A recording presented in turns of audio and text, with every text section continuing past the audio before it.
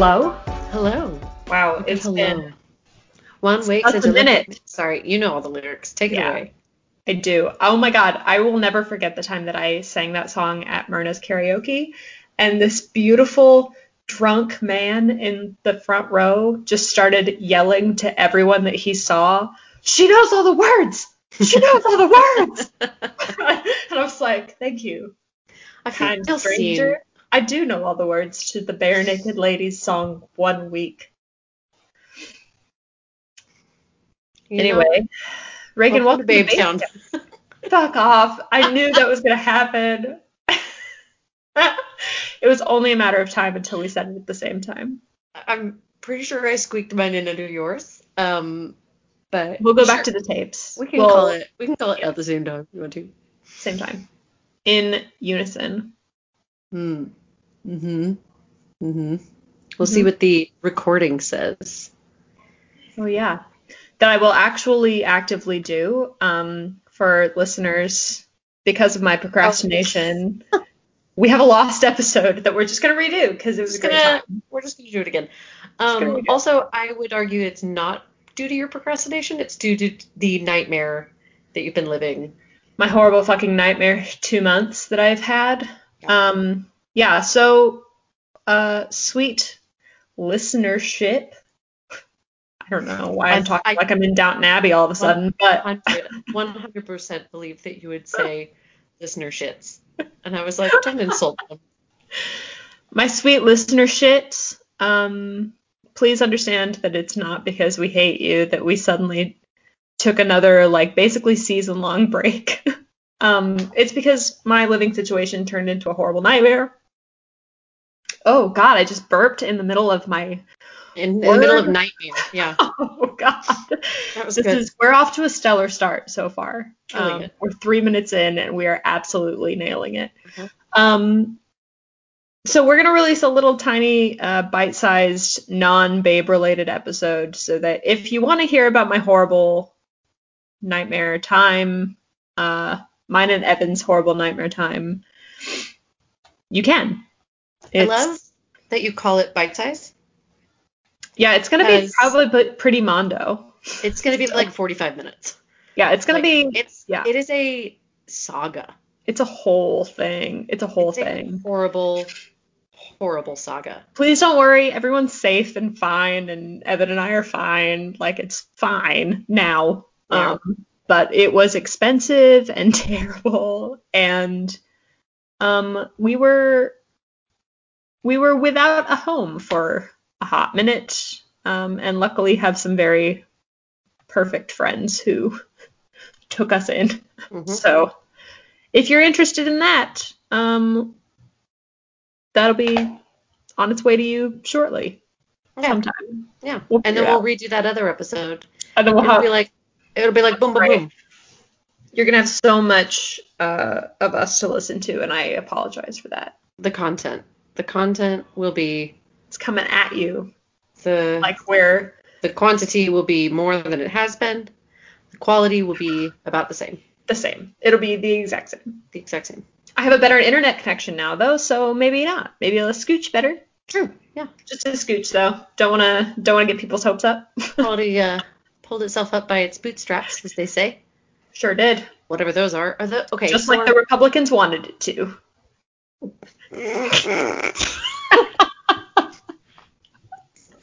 Too much? Is that too much? That's too much. It was the perfect amount.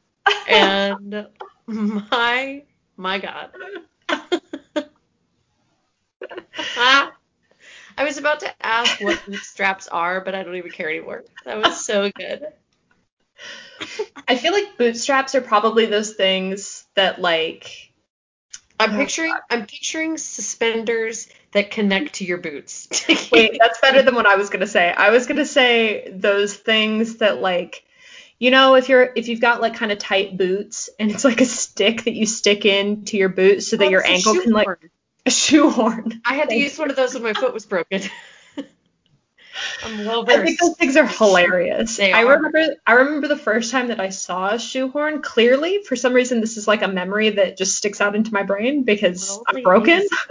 I'm deeply broken. And I remember seeing a shoehorn and asking my grandma, like, what is this for? And she was like, oh, it's for, like, you know, if you've got boots that, like, don't really fit, you can just stick your foot in there and it'll just, like, shove it in there. And I was like, why not just buy bigger shoes then? Like, I'm 28 and I've never once felt the need for a shoehorn. I only needed one when my foot was, like, I couldn't have the back of my shoe. I couldn't rub my heel against the back of a shoe. Yeah. And so I needed to, like, pull the shoe away from me to, like, swoop.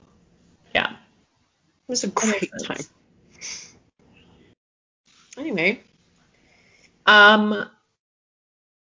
You're drinking champagne. See, we kind of cheated. We already know what each other are drinking. It's true. We've been talking for almost an hour at this point. But for those at home, I'm drinking a pint of champagne and it's almost gone. I may have to pause and get another bevy. Some more? Ugh, don't say bevy. How dare you? I already did.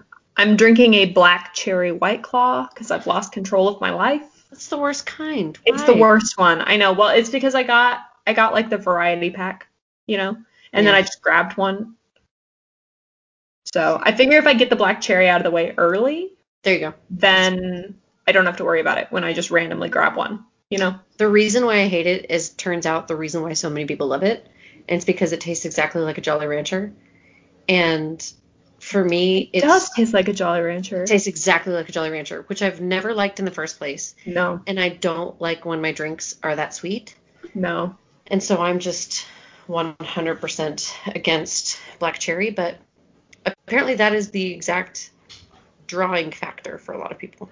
Weird. It's definitely the worst one of the original flavors. I think the new one's watermelon's the worst one. I don't think I've had watermelon.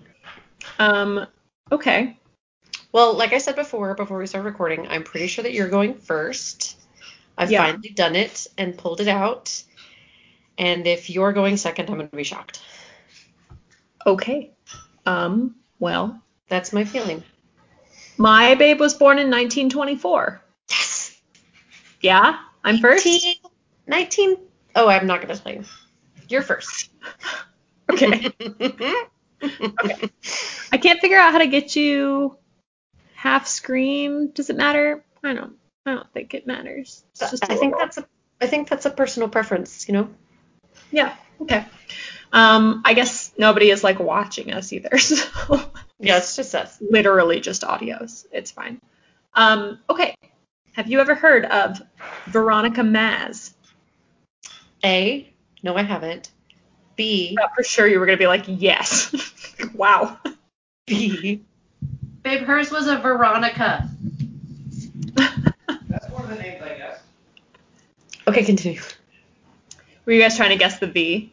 I wasn't. He was. I was like, VM, and he just started listing names. Yeah. Okay, carry on, Veronica. Okay, so Sweet Veronica was born October 15th, 1924, just outside Pittsburgh, in some town that I can't pronounce, so she was born just outside of Pittsburgh. There it is. Her parents owned and ran a bar. That's about all I know. Heads up, just a little disclaimer about this lady. It's going to be A, pretty short, because there is not very much information about her at all, which is a damn shame. And B, it's mostly going to be about organizations that she started rather than like her actual life. So she graduated from the University of Pittsburgh in 1947. She got her doctorate in sociology from there in, I wrote 1953. Wow. From there, she taught at Lake Erie College for Women in Painesville, Ohio. And then she doubled back to New York, and she taught at Skidmore College in Saratoga Springs. And then finally, she goes down to Washington, D.C. and starts teaching sociology at Georgetown in the 60s.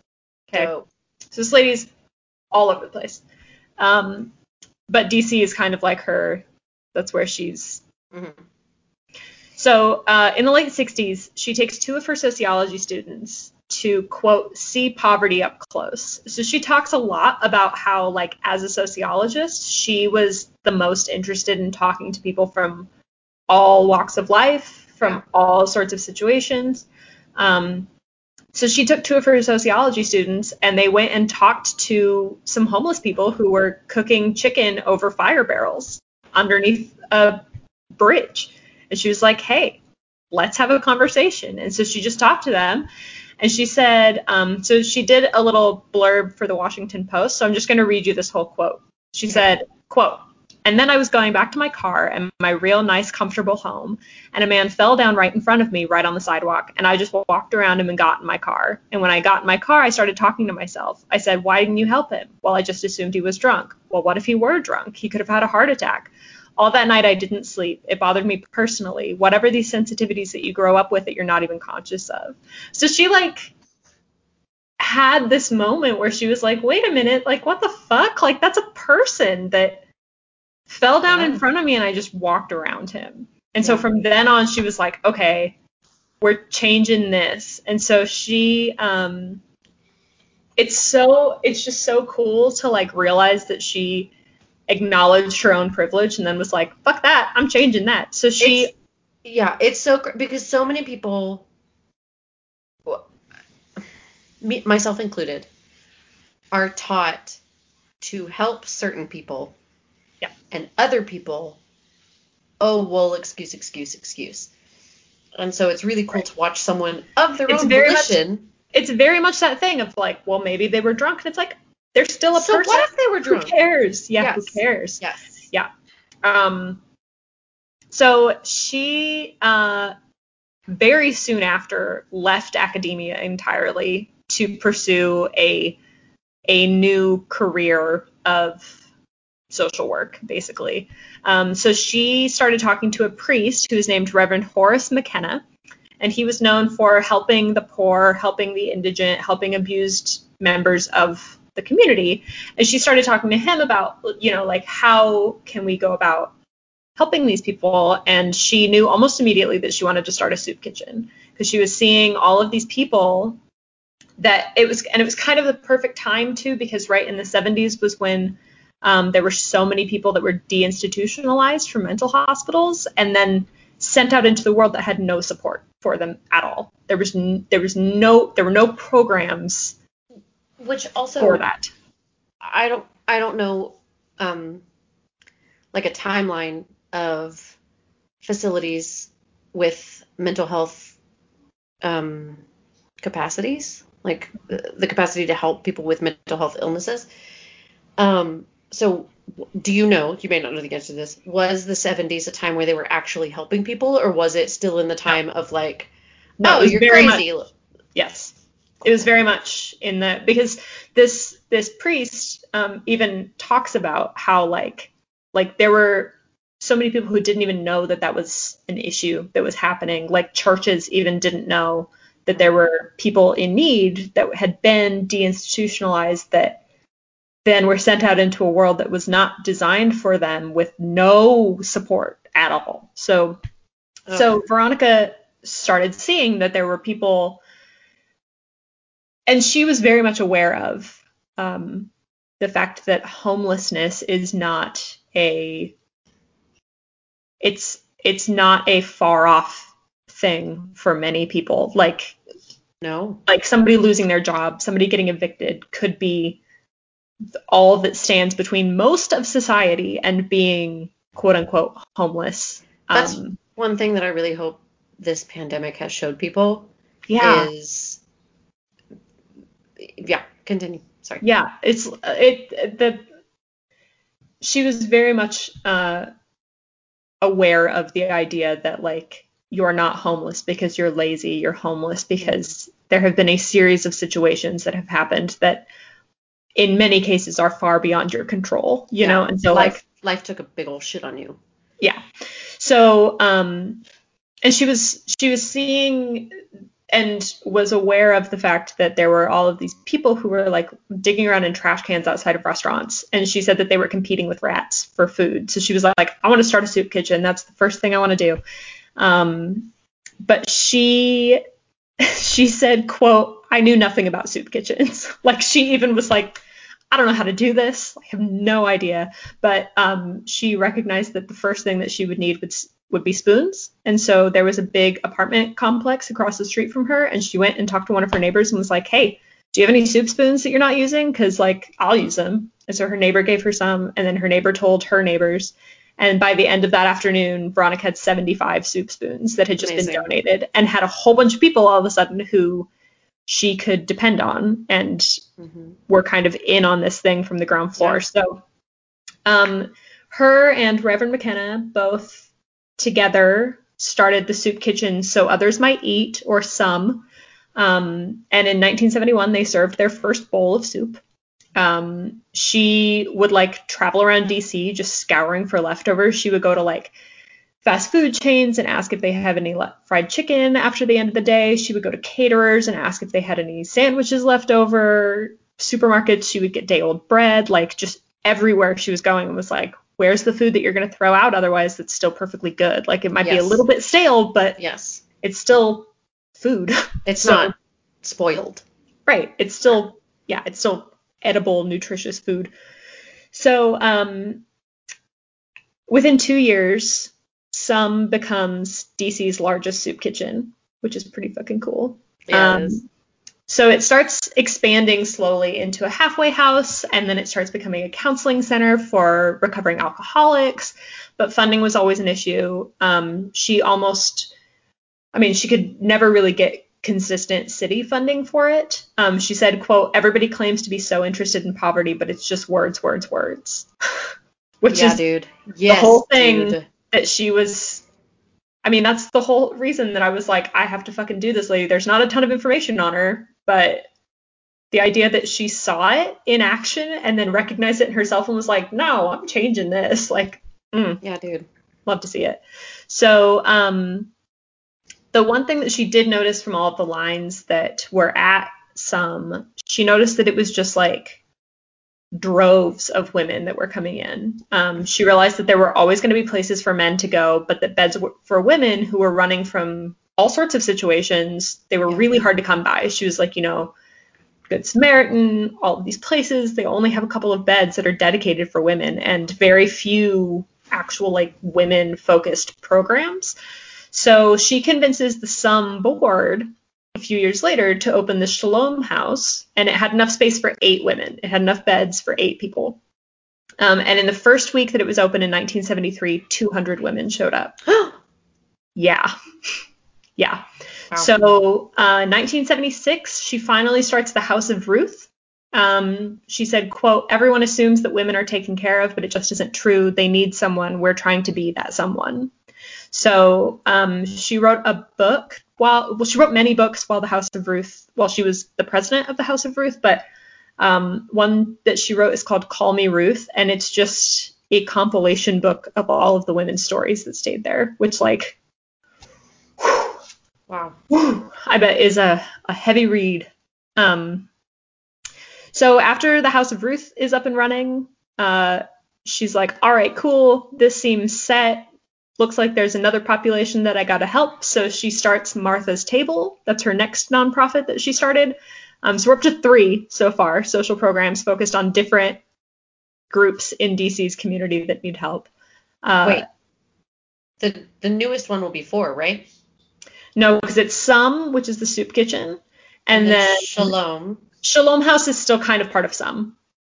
Got it. Okay. And then House of Ruth is women's shelter. So then she starts Martha's Table. It's her next venture. It's focused on solely getting food to hungry kids, because she realized that there are lots and lots and lots of kids who don't have any food. There's a really sweet story that I didn't really like detail in here, so I don't have a ton of the details, but there's a story that one of the kids showed up to get his lunch, and it cost like 3 cents, and he was like, I don't have it. And she was like, I don't care. She was like, right now this is about you eating, and then it doesn't matter. Like 3 cents it doesn't matter. So it also had a food truck element that roamed around DC that was called McKenna's Wagon, after the Reverend that helped her start all of it. By that point he had died, and so it was kind of her like memorial to him. Martha's Table now, current day, feeds up to 200 kids a day. So many kids. That's so many kids.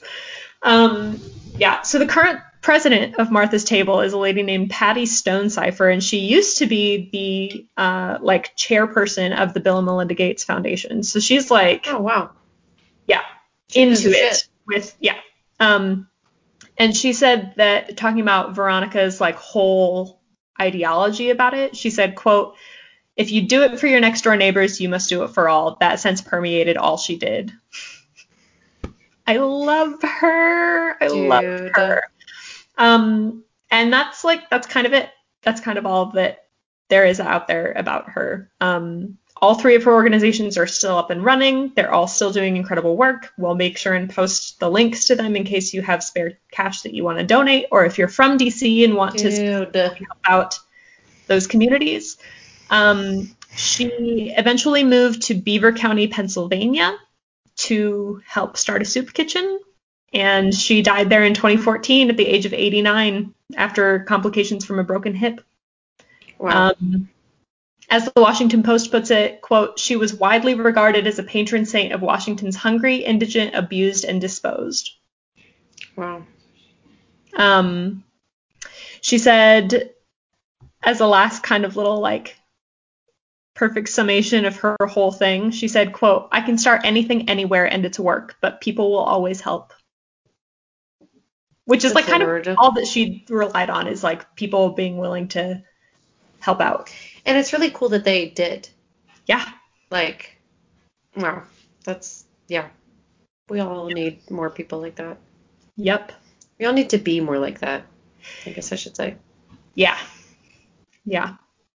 So that's Veronica Maz. Damn, dude. Not a lot of info. Most of that, honestly, like 97% of that came from one Washington Post article called "Veronica Maz Helped Start 3 DC Social Service Agencies, Dies at 89," written by Adam Bernstein.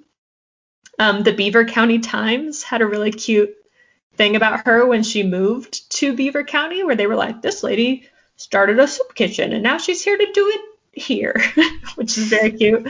And it was written by Larissa Theodore. It's called "Soup Kitchen Founder Has Plans for Beaver County." Oh.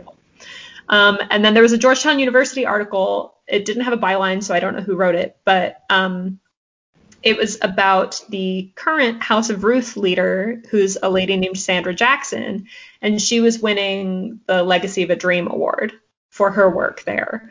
And Amazing. They talk a lot about like, yeah, we kind of wish that Veronica could see what all is happening now, because like I think she'd be pretty blown away by it. But yeah, it's really fun like looking at how long she spent in each organization, because you can tell she stayed at the top of it just long enough to get it off the ground, and then was like, okay, here, somebody else take it. But House of Ruth, from the time that she started it in the 70s, it's only ever had women running it. Amazing. Which is as great. As it should. It's a women's shelter. Yeah, of course. God. So yeah. So if folks have any disposable income that they feel like throwing at 3 really solid nonprofits, we'll put those links up. Yeah, dude. That's amazing. Good job. What a babe. Thanks. What a babe. Dude, what a babe. Yeah. Cool lady. Very cool lady. Cool lady. Cool lady who like is exactly what everybody should be doing with their privilege in 2020. Yes. You know, identifying it and being like, how do I fix this and make this better? Yeah. Working on it, you know? Mm-hmm. And I think it's a lifelong process, because a lot of these prejudices are so deeply ingrained. Mm-hmm. But that doesn't mean she was 40 when she opened. Give up. When she opened Some, she was 40. So like, it's never too late. Not that 40 is old, but like it's not like a lot of these where they start off when they're like 22, you know, or whatever. Yeah. So. Wow. Good job, dude. Thanks. All right. Relax. Sit back. Maybe prepare to cry some real tears. I did today. I might again. Right. Have you ever heard, Taylor, of Ruth Coker Burks? The name sounds very familiar to me. Okay, but you might want the story. It might be that situation where it's like a couple of details, but like never could connect it. But Hit me. I'm ready. Wow. She's quite a lady.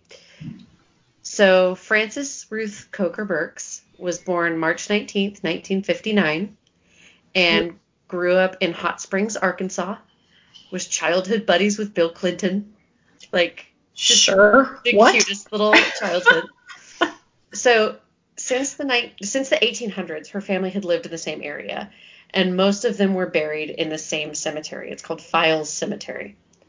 I think it looks like it's Files. It may be Files, who knows? But it looks like Files Cemetery. So it's this little bitty cemetery that one of the journalists who was writing an article about her like went to see it and was like, most people don't even see it as they drive by. Like, it's this cute little place off the highway, and people just speed by and don't even notice. So when she was young, her mother got into a huge fight with her uncle and swore that he would never be buried there. He, like the rest of his kin, would never be buried there. And so to prove it, she quietly bought up all the plots in that cemetery. Her mom bought 262 cemetery plots just so he and his family could not be buried there. What a weird and specifically petty move. Yes. So her mom would take her to visit the cemetery most Sundays after church, and she would be like it was very like Lion King, where she'd be like, someday all of this is going to be yours. You're going to inherit this whole cemetery. Yeah, and Ruth's like, I'm 10. What am I going to do with the cemetery? Like, this is okay, that's weird. Little did she know. So she grows up. She saw obviously no immediate need for the cemetery. She just kind of went on with her life. She got married. She got divorced. She's raising a daughter. She's working as a real estate agent. I love that these are all just like quick bullet points. Yeah. Like, got married, she divorced, got a kid. Yeah. It's not the... Who cares? It's not moving on. So we jump ahead to 1984. Okay. Ruth is visiting her friend Bonnie in the hospital, and Bonnie has cancer. And apparently Bonnie was receiving like a series of surgeries, and so Ruth said she spent most of that year in the hospital with her. So one day she's walking down a hallway, and Ruth noticed a door that was covered in a red plastic bag, and there were nurses outside drawing straws to see who had to go inside. And they kept being like, okay, wait, best 2 out of 3. No, let's draw again. So she waited until they were doing something else, and she snuck into the room. And inside was a young man who weighed less than 100 pounds, and she knew it was AIDS. Oh my god. Oh my god. Oh my god. What Buckle up, dude. Super buried the lead on this one. Buckle up. I didn't even... Oh my god, of course. It's the 80s. Yep. Okay. So Ruth had a gay cousin in Hawaii. Yeah. So she's asking him about it. He's like, don't worry. It's just those guys in San Francisco. Like, don't worry about us. It's a specific thing. And she's like, I don't really feel like that's true. So she starts doing a bunch of research on it, like figuring out what's going on. So as soon as he sees her without any protective gear, without any gloves, without everything, he just breaks down and says like he wants to see his mom. He wants his mom. The guy in the hospital. Yes. Okay.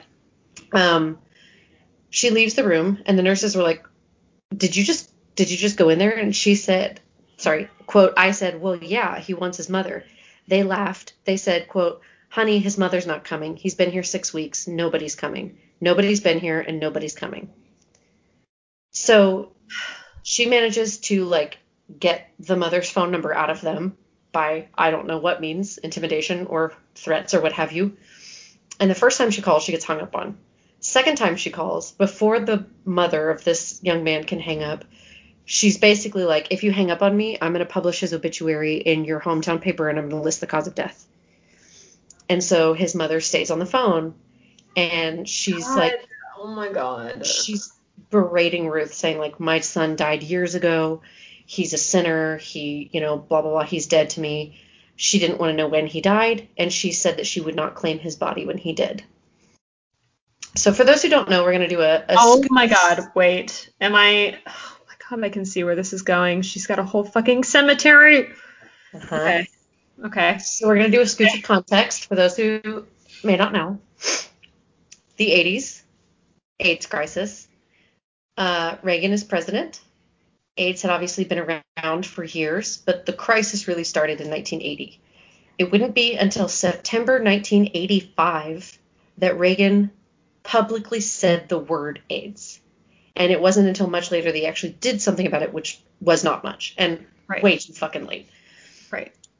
Early, one of his staff members joked about the AIDS crisis in a press conference.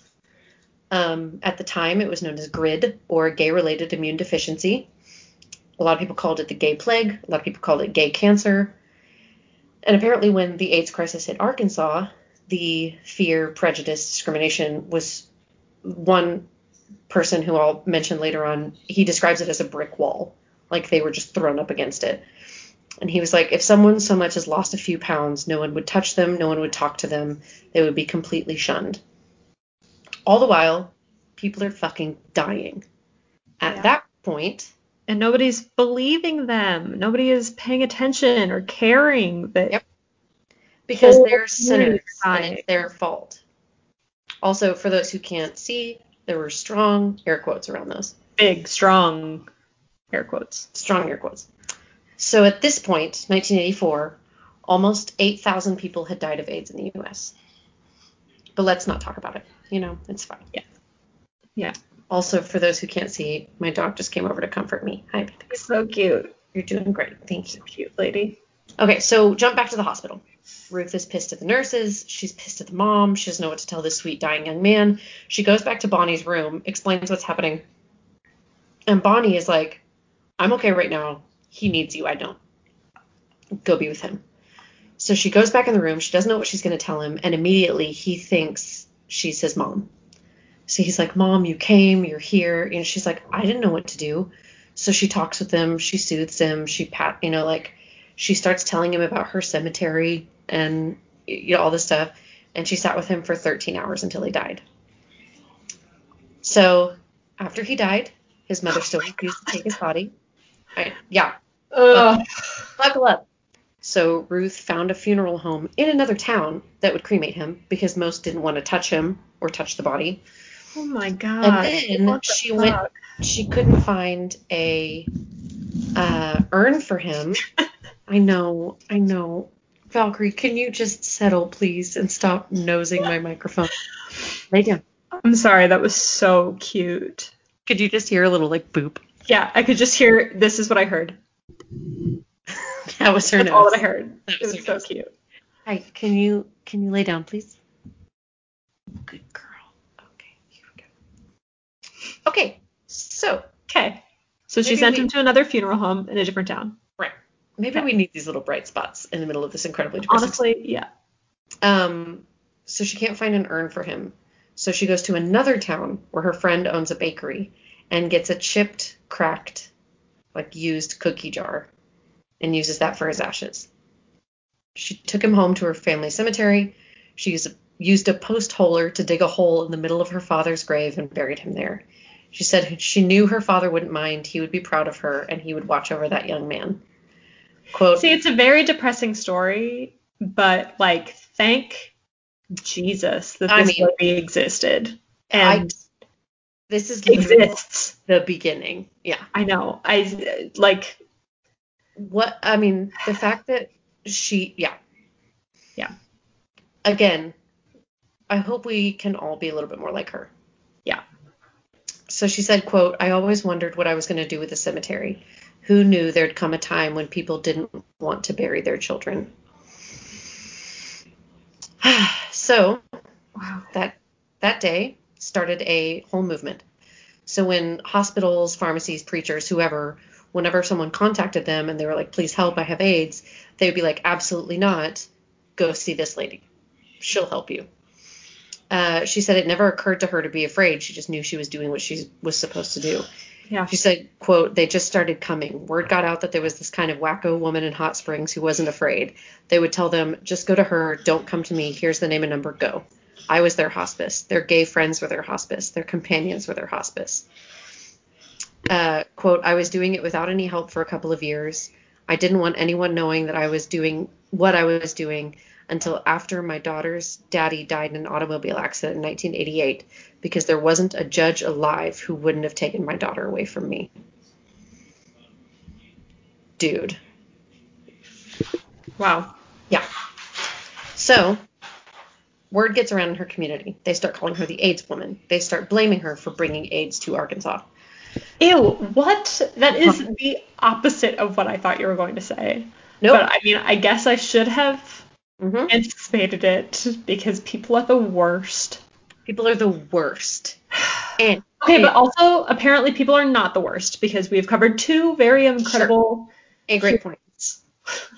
A large portion of people are the worst. So many people are the worst. Thankfully, there are some who are not the worst, who are willing to help anyone in need. Wow. So she's a member of her church's finance committee.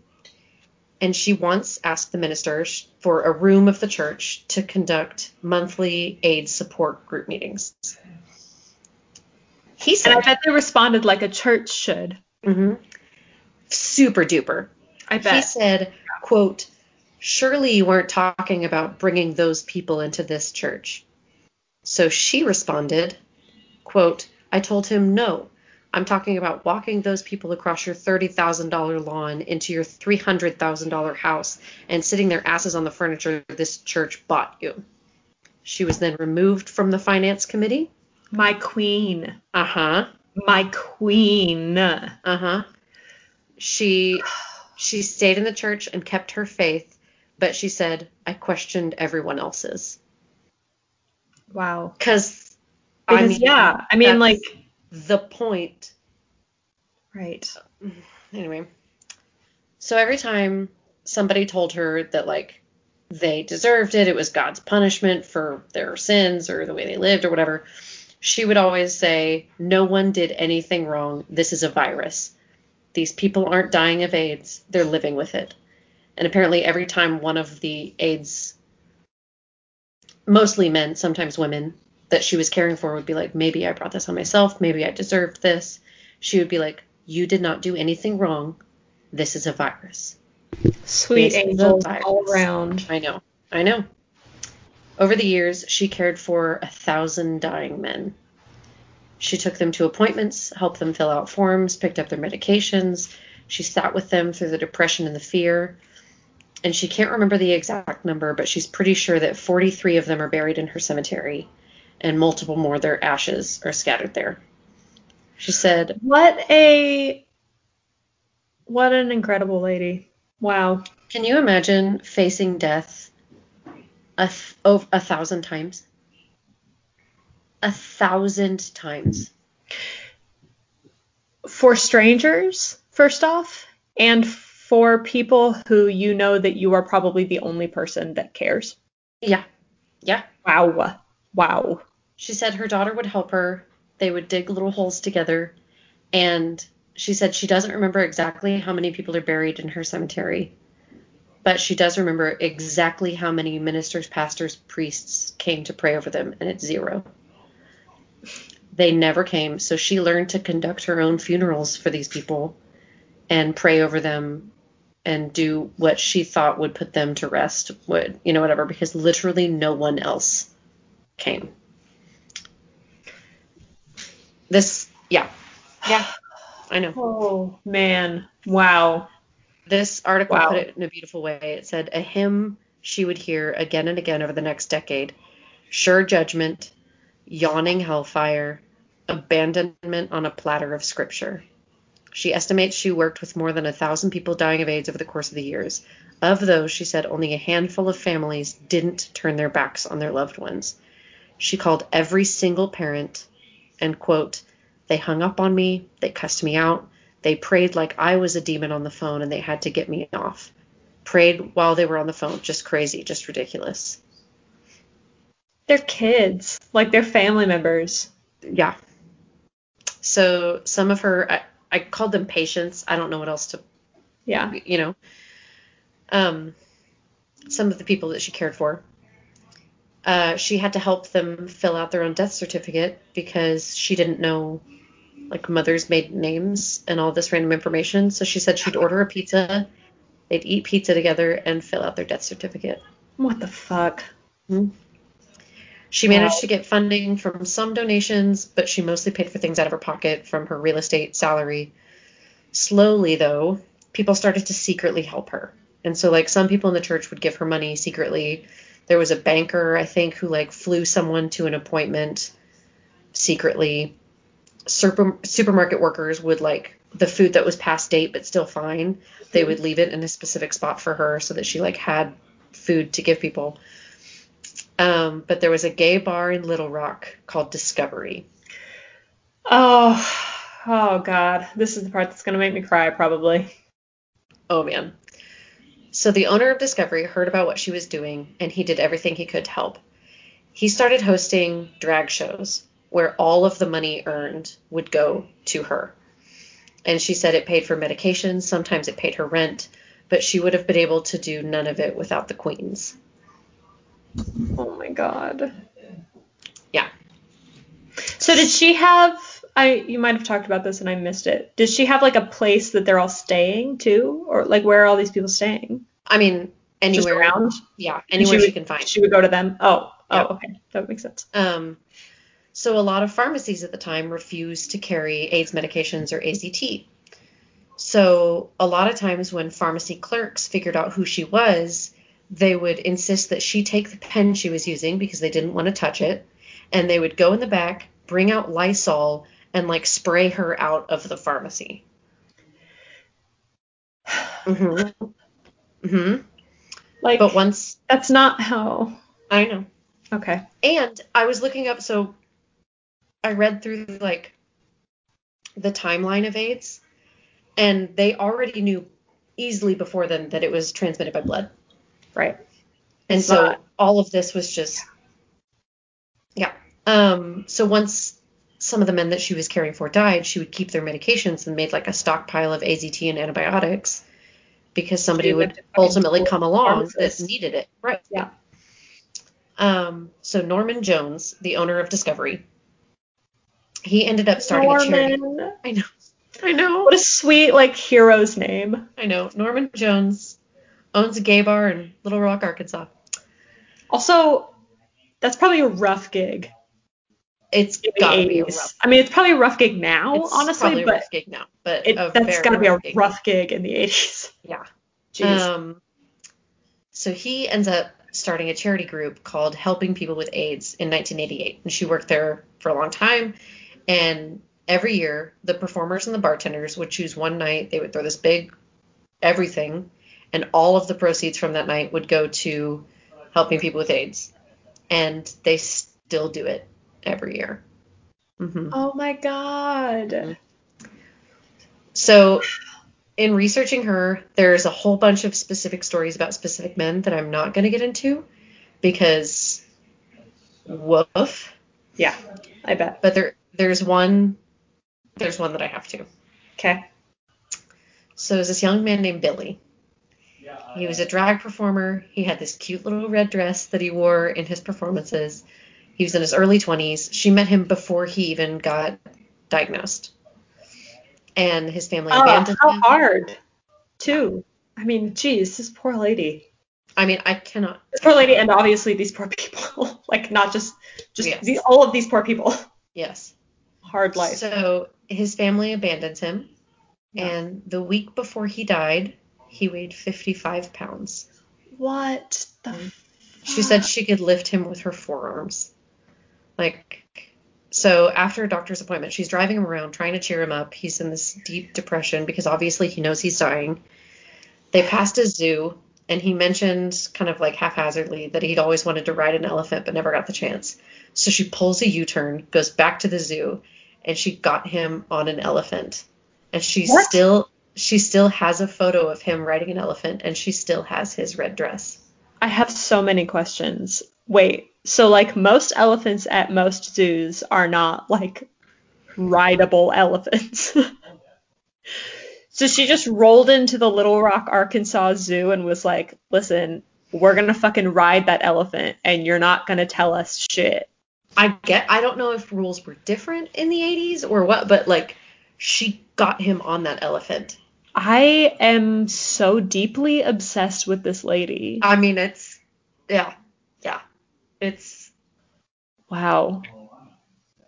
So she said whenever it all became too much, she would go fishing and try to clear her mind.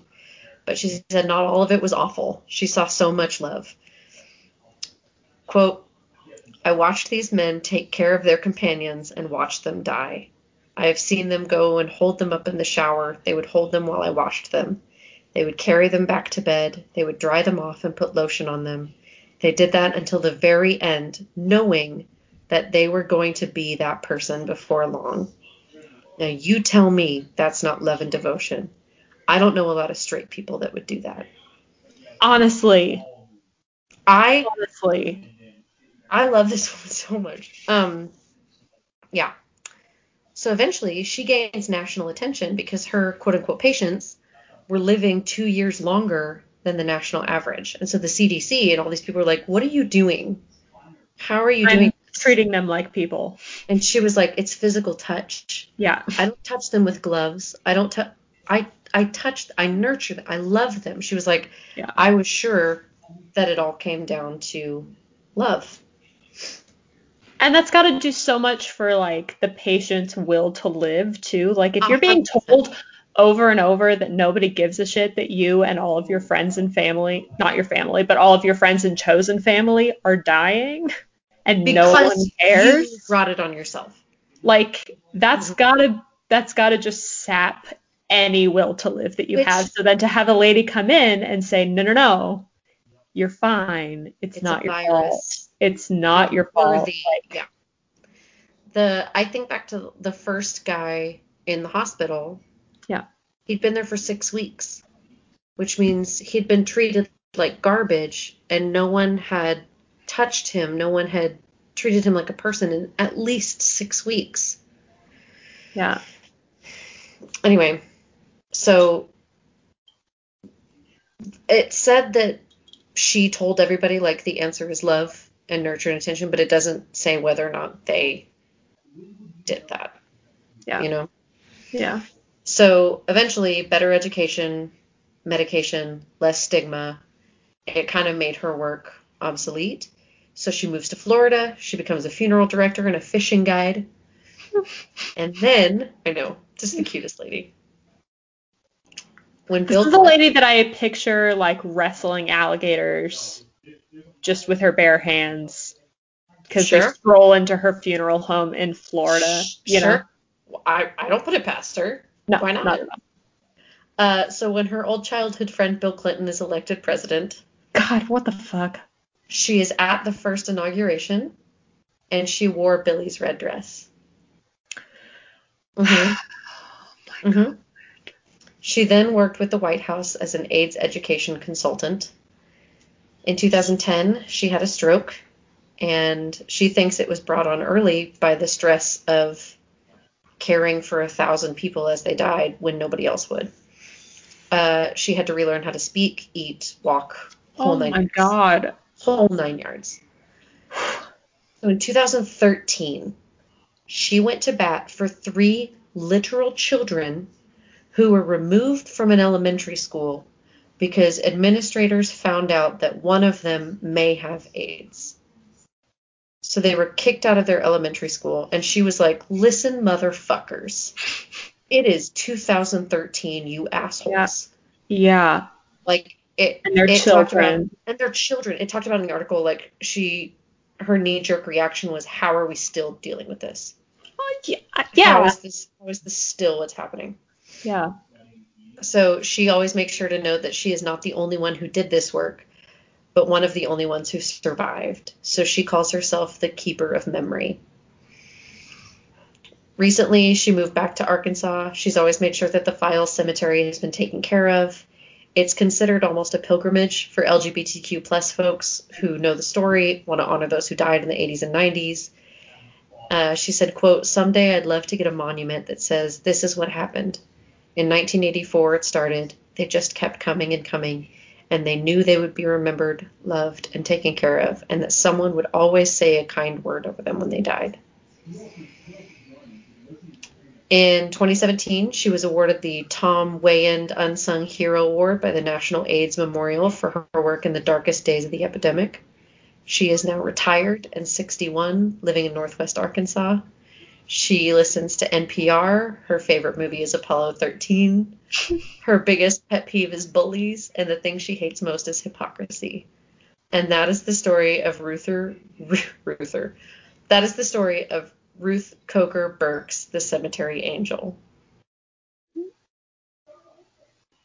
I'm so jealous that you found that lady before I did. What the fuck? I'm speechless about this. It's okay. So while I have a couple of statistics that I wanted to touch that like were in the timeline. Okay.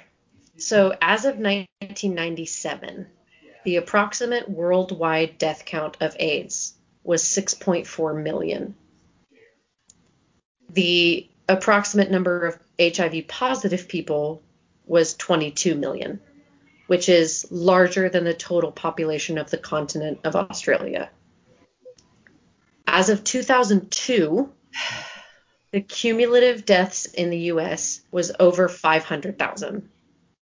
So there were some incredible articles about this, but the one that was like my first deep dive one that I was just like, oh my God. It said, quote, "It's hard to convince people these days that one lonely person can budge the vast stone wheel of apathy. The truth, though, is the same as it ever was. One pair of willing hands might inspire thousands or millions to push. That's the way the world is changed, hand by hand." That's like the perfect summation of both of our ladies this week. 100%. As soon as you were talking, I was like, we kind of have a theme again. I'm amazed by that. Kind of have a theme again. Wow. Yeah, that's the Cemetery Angel, Ruth Burks. I love that. I was searching for her. So the reason I found her is because I'd heard about someone who was in my, I guess, telling was called the AIDS mom. And so I was searching because I knew there was one woman specifically who cared for men dying of AIDS when their families abandoned them. So I knew she existed. Yeah. But I had no idea everything. And then I found her on Pinterest of all places. And, that's amazing. That's an amazing story. It's crazy. Amazing that she's still alive. Like, yeah. we currently occupy the same planet as that lady. Yeah. She's 61. That's so young. Yeah. Her daughter, she's got 3 grandkids. She likes to take them fishing. God. Like, they're just... An angel. Yeah. An angel. So, to source my shit, there was a website called factlive.org, the CDC, nationalaidesmemorial.com, or .org, excuse me. The article that the hand-by-hand quote was taken from was from the Arkansas Times by David Kuhn. It's beautiful. And then there's a really gorgeous article with a ton of quotes on Arkansas Online by a guy named Gary Hines. Wow. There you go. That was great.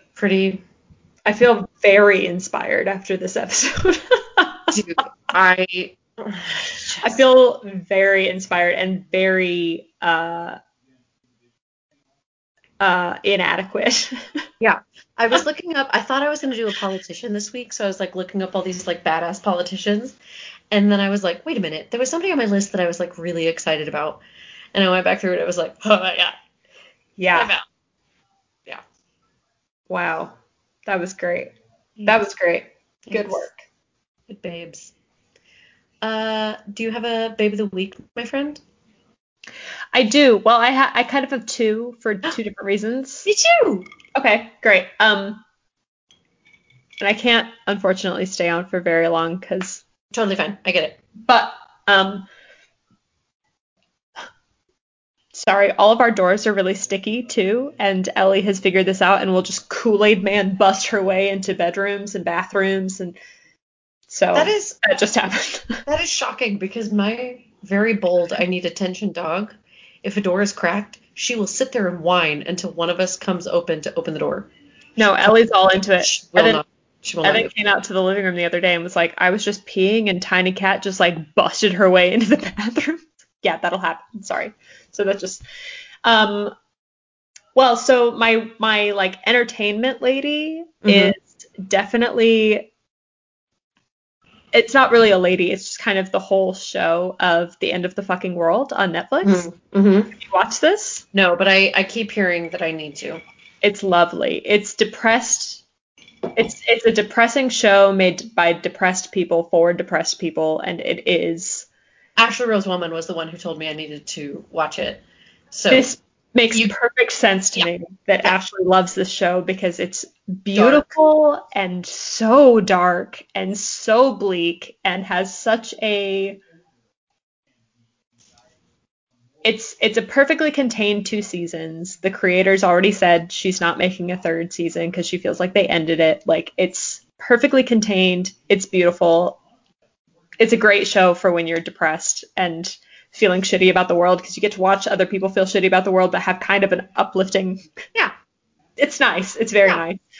So everybody go watch that. And then my actual babe is hands down, without a doubt, motherfucking Stacey Abrams. Stacey fucking Abrams. She's one of mine too. Of course, motherfucking Stacey Abrams. Of course she is. Mm-hmm. She fucking flipped Georgia, and that's the thing that you were talking about too with your babe, is that she's very vocal about the fact that she is not the only one that did it. She is just the biggest, most recognizable name that people know. And because she was the one who, she's the one who convinced all the other hands to help her push the fucking wheel. Yeah. Stacey Abrams, made history. I mean, fucking Georgia turned blue. I would also like to say this is the first time she's made history, because I feel like there's no way this woman is done. No. I could gush about Stacey Abrams forever. Anyway, who is your non-Stacey Abrams babe of the week? My non-Stacey Abrams babe of the week. Maybe that should just be what our new category is. Yeah, Stacey Abrams is always our babe of the week, and then from there it's step up. Yeah. She's actually a repeat babe. It's Chanel Miller.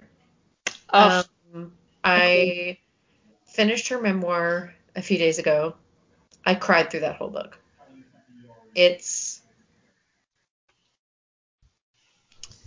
She puts into words what I know a lot of survivors feel but don't know how to verbalize. Yeah. It is so good. It is so good. And repeatedly she calls attention to like every single article about him, every single whatever claiming, the alleged whatever would have his swim times at the bottom. Right. Fuck off. Do you where do we get like unknown victim, whatever? She can run a mile in this flat. She's painted this many paintings. She's gone to she doesn't get any of that. She doesn't get any, it's just like, it's a brutal book, and every single human needs to read it, but specifically straight men. I wish there was a way we could just force them to read and actually understand that book, but we can't. It's like you can't force someone to participate in therapy. Wow. It's huge. And she talks about all the time, like, I'm not some huge motivation or some whatever. Like, I just got frustrated and here's my story. And like, thankfully for her, it worked out. Yeah. Like, they caught the guy. They pressed charges. She acknowledges, like, I'm one of the very, very few people that was able to go down this horrendous fucking road that is a trial. Yeah. But for so many people, they don't have enough evidence, so it goes nowhere. Right. It's an incredible book, and everybody should read. Oh, also it's called Know My Name by Chanel Miller, and it's great, and she's a marvelous human, and we should post a thing of her Instagram so people go follow her too. Hell yes. She's a great person to follow. She's a great person to follow. Her New York Times doodles. Top notch. Like, all the election chaos is going on. She's like, here's some ducks in a bubble bath. What you got for me? Yeah, great person. Whew. Anyway, all right, you gotta go. I love you. So many amazing ladies this week. My soul is refilled. Whoo! Yeah. Well, I'm not doing anything tomorrow night, I don't think. So if you are also free, we could do our nightmare sesh. But if not, I understand as well. I should be. Yeah. Okay. I can't think of anything because, I mean, we're home. Forever. Maybe I'll get a certain Evan Dodd to guest star on that one. Oh my God. It happened to him just as much as it happened to me. Yeah. So. Maybe I'll. Oh my God. A secret guest dude pod? Secret guest fiance pod? Do you want me to leave that in? Your face. Yeah, it's fine. Oh my God, we haven't even talked about it, you guys, but fucking Reagan is engaged. And I think about it literally every day and want to poop myself out of excitement. But I haven't done it yet, so we'll see. Strange experience that would be for you. Yeah. Listen, I'm just saying that if I ever do poop myself out of excitement because of your engagement news, I'm going to text you immediately. And then we're going to have like another little bite-sized episode just about that whole experience. No, I get it. And then we'll lose a lot of listeners. So really I should keep it contained is what I'm saying. Or we could just have a conversation where we don't record it and post it for the public. Like people, we could just, it's, that just sounds boring. Sleep on it. That sounds boring. Ooh, in my new bed. That's in your new home. Well, this was great. Deeply lovely and I needed. Deeply lovely. Deeply lovely. And I loved this, and I will talk to you tomorrow. That sounds great. And then I'll probably edit these at the same time so that we can just post them at the same time. I say we post one like 2 days after the next, so it's like boom boom, Okay. But yeah, I love you, and I will talk to you tomorrow. And you know what? Stay bitchin'. This is the first time that it's ever been said. I could not stop laughing when that happened. I love that. Deep in my soul. Yeah. It just makes me so happy. I love it so deep into my heart that it's basically in my stomach. I'm happy about that. Eat your pizza, though. Put something actually in your stomach. Oh, yeah, okay. Except for just White Claw. Yeah. Fine. Tell Trevor I said hello. I will. Tell Evan Dodd the same things. I will. All right. Also, my dog, I'm waving her paw. You can't see it. She hates it. I love you too. Bye. Bye.